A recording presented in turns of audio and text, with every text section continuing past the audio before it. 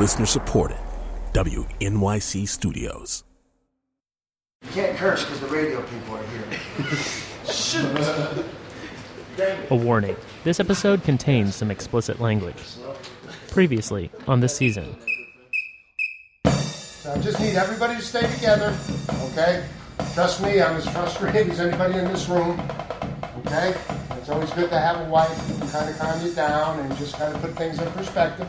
Coach Bagnoli reached out to me, very, very early, maybe when he first even thought about it, and just kind of started beating around the bush, asking about, what do you think? Could Columbia turn it around? We sprayed champagne, we sprayed beers. It was awesome. Next weekend, we're taking down Penn. Who's with me? Yeah! Bring me the Bagnoli Bowl! The legend of Al Bagnoli. He had fought many battles for many years, and won more battles than he had lost. He was feared by his opponents, admired by his men. When he reached an age when coaches retire, he stepped aside, and he sat on a bench under, let's say it was an oak tree, and he listened to the wind shaking the leaves, and he thought, I am going to lose my mind. Actually, it was a desk job in athletics administration at the University of Pennsylvania that made him think that. Every day was like a cookie cutter day, And in athletics, every day is either a 1 or a 10, depending if you won or lost. And every day in administration was like a 5. You were like flatlined the whole time. Past glory was little consolation. His wife, Mary Ellen Bagnoli, remembers the same period clearly and a little more fondly. Well, he had just stepped down from coaching. He was still working at Penn, and it was nice. It was like a 9-to-5 job, which we had never had. So we were having dinner together a lot. And then all of a sudden, after a couple of months, the holidays went by, and then the phone calls started coming. And every night he was on the phone for longer and longer periods of time. And then finally he said, what would you think if I went back into coaching? And I said, if that's going to make you happy, we're in it. This is the life we know. This is what we've done all our life, and we'll support you in whatever you decide. So he said yes. And I did see a resurgence of energy, and just being really happy knowing that he might be back into the football life. So, and here we are, back into the football life again. Hello and welcome to the season. I'm Ilya Meritz. There's this thing that happens in Legends. The hero leaves his home, he goes out into the world, fights his dragons, but eventually he has a reckoning with his own origins. Luke must fight Vader, his own father. Katniss returns to District 12 and it's been destroyed and it changes her. Confronting the past unlocks self-knowledge. Even Steve Jobs, a real-life legend, experienced this. He was ousted from Apple, the company he co-founded, and then came back a dozen years later, a humbler, more focused Jedi, ready to take the world by storm. Well, now it's Al Bagnoli's turn, and the particular twist on the legend for Al Bagnoli is rough. Because his 5th game leading the Columbia University Lions, he's facing his own legacy, the University of Pennsylvania. Coaches he hired, players he recruited. Not just that, it's Columbia's homecoming, and the Lions just won a game for a change. They broke the 24-game losing streak, and they want to show the world it's not a fluke. This episode, you'll hear what happens when Columbia faces Penn. First, you'll meet some of the people who made Al Bagnoli, and put him on his path. Clearly, I want Penn to do well, and probably win, frankly. But I would like to see Columbia play very well. Spoken like a close colleague, which is what Steve Bilski is. For 20 years, he was Coach Bagnoli's boss, athletic director at Penn. And he says Coach put his reputation at risk going to Columbia. He probably figured the pluses of taking this job outweighed the possible minuses. I think he might not talk about it, and he shouldn't, frankly, because he's just starting. Certainly on the minus side will be, that his tremendous success, that he's had his whole career, could be dampened if he goes out in his last few years, with losing records. And I think that was something that I'm sure he considered. So maybe it was boredom, maybe it was cockiness. But the fact that he decided to go on anyway shows that he has a confidence that he can be successful at Columbia. The people who know Al Bagnoli best say he's cautious, conservative, and yet they're not completely surprised he would take a risk, because more than anything else, he's competitive. Bob Ford, a longtime coach at the University of Albany, gave Bagnoli his first coaching job. Bagnoli calls him his mentor. Well, my first thoughts were I've known an awful lot of the head coaches at Columbia through the years. We had an opportunity to play them at one point, and many of them were good coaches, and yet the vast majority of them, I believe, were fired. Maybe Al Bagnoli is the one to break the cycle. After almost 40 years coaching winning teams, perhaps he's ready for the biggest challenge in Ivy League football. Even at age 23 or 24, Ford says, Bagnoli was uncommonly hungry. He had no coaching experience, and he came with us and was very, very anxious to learn. He had a great work ethic. He was dedicated.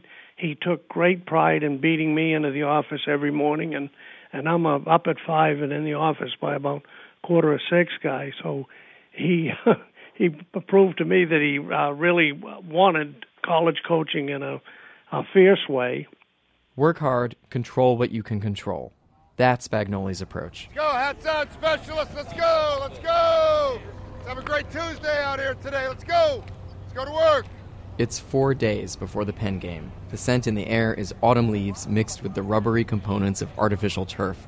100 young men and a dozen coaches are scattered over the field. Coach is making the rounds, taking time with each unit. If all hell breaks loose, you know what I'm saying? We're okay punt. All right, Coach, we're good. That's fine. Yeah, he's good. Famous last words. I'm good. Don't worry about it. I got it. That's a very good. We put a wireless mic on him, and I can say now with some confidence, Coach's favorite expressions are, let's go, and come on. There's an impatience about the man. Oh, darn it! You think you're over-rotated just a little bit on the last one? Just a smidge or what? Yeah, right. Yeah, God forbid, right? We ever get like 5 in a row so I can sleep. God forbid. This field is Coach's meeting room. It's his office hours. And Bob Gilmartin, the performance director, just gave him the numbers from the weekly weigh-in. Every week, each player steps on a scale, and some players, whether they mean to or not, are in fact losing weight. And that's troubling. Yeah, no. If you're not careful, you lose 15, 20 pounds by week 10. And you drop pounds, you're more likely to get injured. This is Bagnoli's view. The last coach, Pete Mangurian, he saw it differently. He wanted a lighter, nimbler team, though the Lions' record seemed to prove him wrong. It's a big stickler with our kids about maintaining. Keep it. Yeah. Try to maintain strength and maintain weight. To the players, Coach's message is, Penn is just another game. Practice your best so you will play your best. But with Gilmartin, he's more candid. His mind's eye can see the next opponent clearly. I mean, they got good kids. I mean, they're pretty stout. You look at that offensive line, they're pretty stout. The defensive line is pretty stout. They're not running as well as 49 for them does, who's a very good player. But, yeah, it should be interesting. It will be that, right? Yeah, this will be one. This will be a whole separate chapter of the book. This will have its own chapter. So he is writing his own story in his head. We all do that. If I were writing the legend of Al Bagnoli rather than just watching what happens, I'd be tempted to smudge the facts and delay the Penn game. A hero's reckoning with where he came from, it's a big deal. Steve Jobs was in exile for 12 years building a computer that never really caught on before he came back to Apple. Al Bagnoli does not have that kind of time. Saturday comes fast.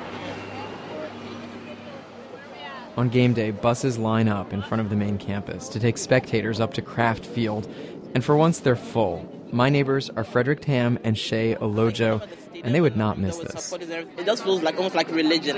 You're all agreeing on something, and you're all going to help each other, and you're all going to support each other no matter what. And it's a beautiful feeling, yeah. And I feel like we should have it in Colombia. It surpasses all kind of cultural, social, economic divides. Like people you wouldn't normally talk to, you talk to today, you know. They're both sophomores, and they're friends from a Bible study group. And they actually know some guys on the team through the group. Do you think God cares who wins today? Well, honestly, God just wants the best team to win. Like, I don't think God doesn't favor. But I'm sure he kind of likes Colombia. I like to assume God likes us better than Penn, but God shows no favorites. But I really do think it's more about showing faith. And the fact that we've been losing quite a lot, and people are still coming. Yeah, like, it's a it good shows thing. We have faith and belief, and I'm sure God likes that. So we're like, yeah, Colombia's gonna win. Everybody on your feet, here they are, your Columbia Lions. There are about 12,000 people in the stands. It's the best attended homecoming in years. Very festive atmosphere here, and a few of the fans are drunk, and they want a good show. Tackled by number 96. Down on the field near Penn's end zone, and very near to me, Columbia President Lee Bollinger is schmoozing with none other than Robert Kraft, owner of the New England Patriots. Robert Kraft is standing on Robert Kraft Field. He's wearing aviators and these patent leather Nikes that look expensive. First down for the Lions after the carry by number 31, Cameron Molina. 10 minutes in, it appears Kraft and Bollinger picked a great place to plant their feet. Columbia's very first drive leads to a touchdown right in front of their eyes. It's junior wide receiver Cameron Dunn who carries the ball across the line. The game is off to a thrilling start. Maybe God does care, and maybe he does like Columbia. Penn fails to score on its next drive. It's Columbia's ball again. Quarterback Skylar Mornhinweg launches the ball to wide receiver Scooter Hollis. Two defenders jump on him, and the ball comes loose, and a Penn man jumps on it. And if I had to pick a moment this game takes a wrong turn for the Lions, here it is. The Quakers have the ball now, and they lose no time in evening the score. Pass is complete to number 87, Ryan Kelly, for a touchdown. As the game comes apart, Coach Bagnoli picks a fight with an official over a call. He's waving his arms in all directions, almost like a pantomime of a driver who just got rear-ended. Are you kidding me? 87 just knocked our guy down. He got key. He knocked the guy down. He picked the shit out of him. He knocked him down. And if I hadn't seen him make a similar performance in every other game, I'd think, wow, that must have been a terrible call. Actually, this is something Al Bagnoli does. They must all know him, the officials. Penn scores again, and again, and again. Columbia does not. The Lions aren't even showing much fight. Around halftime, the sun dips behind Inwood Hill, and the fans evacuate the stands. I switch to wool socks and start jumping up and down to keep warm. And Matt heads over to the Penn side of the stadium, where people have mixed emotions about what they're seeing. They all know Al Bagnoli, and they like him. They'll tell you, we wish him success in every game but one. So they want his team to lose today, but they also expected the Lions to do better than this. David Perry is a Penn alum from 1992. I'm surprised it's this bad. I mean, I figured we'd win, but I thought it was going to be a lot closer than this. So I think Columbia at this point seems to have kind of lost their intensity. So, yeah, we'll see. And Penn, well, they've only had one win so far this season. But tonight, things are looking good. Coached and the players are playing well. And they're playing Columbia. Marjorie. Oh, I'm sorry. Did I say that out loud? That's not very nice. That was unkind. Out loud on the radio. I'm thinking of Mrs. Bagnoli up in the hospitality suite with her family. All three kids went to Penn. And I'm scanning the Columbia stands looking for some cheer. And cheer announces itself. It's actually pretty unmistakable. Yes, we love them. We're still riding on the high from last week, so it's totally fine. We're here for the booty, not the game. In the form of three women in furry vests and earrings, unusually well-dressed for the occasion. Z, Henrietta, and Camille. Don't even try to figure out which one is talking. Great this year. We've been checking in on them, making sure they're making gains, checking the roster, making sure they're eating that protein, lifting, squatting. And they're all lovely boys. You're making sure they're eating enough protein. So we said, do you have enough Chipotle? Do you want? I brought them back some chocolate to make sure they got big enough. So I brought back chocolate from England. Some of them at number 16. Summary. The Lions have nice arms. We would like to squeeze them. We bring them food. We cheer for them. We don't really understand football. Well, one of us does. This is going to be a great season. We're their biggest fans. There's like parties tonight. Are you going to see these guys at parties or like hang out later? Last week they had a party and they were so happy and it was so wonderful. Tonight, I think the first game with not with Princeton, the first game they played, they cancelled the after party because they lost and they were all really sad. So I don't know what's going to happen. They're usually today. too busy training, I think, to be really doing it. Don't go out. You really have to schedule time with them because they're so busy. Sorry, do you have the time? Yeah, we have to. It's Oh my God! You are gonna leave early? 6:28. We actually have to. It was really nice to speak to you. God, I can't believe you're leaving. The only thing is my roommate invited me to dinner with her parents. I felt like I 5 minutes left on the clock. These ladies are out of here. This is what a shellacking looks like. Penn 42, Columbia 7. Coach, what were the emotions in facing Al today? I mean, he's obviously meant so much to the Penn program. Penn's coach, Ray Priori, is the first to speak after the game. The emotions were, like anything else. I mean, we're all competitive people. We are. I mean, I don't care if I was playing coach in basketball. He would want to foul me and I would want to foul him. That's just we are. We're competitive people. We've known each other for years. This man was Al Bagnoli's deputy for decades. Even in the way he talks, he sounds like Bagnoli. And it turns out they've been talking. During the week, I called him up on Wednesday night. We had a great hour, plus conversation, which was great driving home. And, because I knew there would be all things that you'd want to talk to a friend, person who you worked for 23 years. And it was great. A few minutes later, it's Coach Bagnoli's turn. And what he says next is almost verbatim what he said after Princeton, after Georgetown, after Fordham. Yeah, I mean, from my end, we're obviously disappointed. We knew we'd have to play well. I didn't anticipate making the amount of mistakes that we made, and obviously that starts with me, so I've got to do a better job preparing them, and I'm not quite sure what happened. In The Legends, when the hero has his reckoning with the past, he discovers he's a changed man. Maybe it hardens him. Maybe it makes him more clever. There's a difference you can see. So how does Al Bagnoli think he's changed halfway into this season? The difference between winning and losing is very fragile. It's so fragile, people have no idea how minute it is between why you win and why you lose. And it's a constant education, and it's a constant reminder. It's a constant battle mentally as well as physically to get kids to understand how fragile success actually is. And so that's what you learn, and you're constantly reminded. And as a coach, anytime you think it's safe, it's never safe. And the same thing as a player. The second you think you have it licked, it comes back and it bites you. So everything you do is very, very, very fragile. Coach told us next he had a dinner appointment with some high school seniors.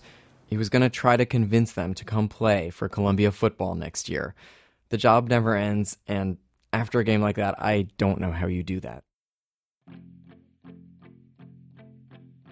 Heroes make sacrifices to do big things, and Al Bagnoli picked a doozy. Not because the Lions aren't talented, they are, but because nobody has been able to make this Lion jump through a hoop, and then another hoop, and then another hoop. Maybe sustained success isn't in the blood. Bob Ford, Al Bagnoli's teacher and friend, says if anyone can do this, Al can.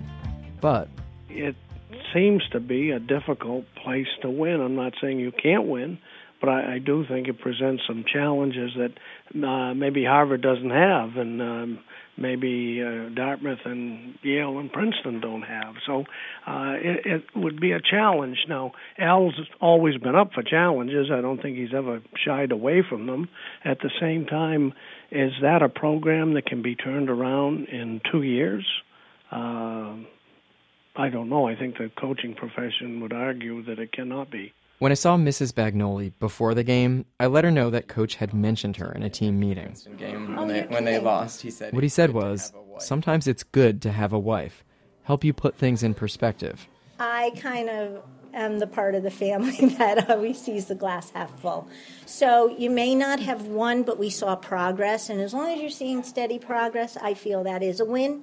You know, it may not be a win in the stats column, but things, like I said to him, it's not an overnight change. And sometimes it is one step forward, 2 steps back. It's going to be little baby steps, and as long as those steps are going in the right direction. I mean, you knew we weren't going to come here and you weren't going to have an Ivy League championship the first year. I mean, that's unrealistic. After all, this is what you came here for. This is what you want. So, like Coach told us, you want days that feel like a 10, you're also going to pull some 1s. Next time on The Season, the difference between practicing on the field and gameplay, mental toughness required. I've never seen the Lions get knocked down and then get back up again and fight back. And the challenges only get harder. The next 3 teams the Lions face are some of the toughest in the league: Dartmouth, Yale, and Harvard. Ever gotten a piece of advice that lingered in your brain?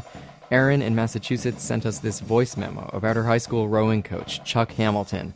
Tough guy, lots of rules. This was a big one. He reminded us all the time that every stroke was new, and nothing that came before that stroke or what was to come after mattered at all. Just what you were doing at that very exact moment with the oars. Stay in the moment, and you can do your very best. And it's something that stayed with me to this day. And it helped her get over the death of a family member. Thank you, Erin.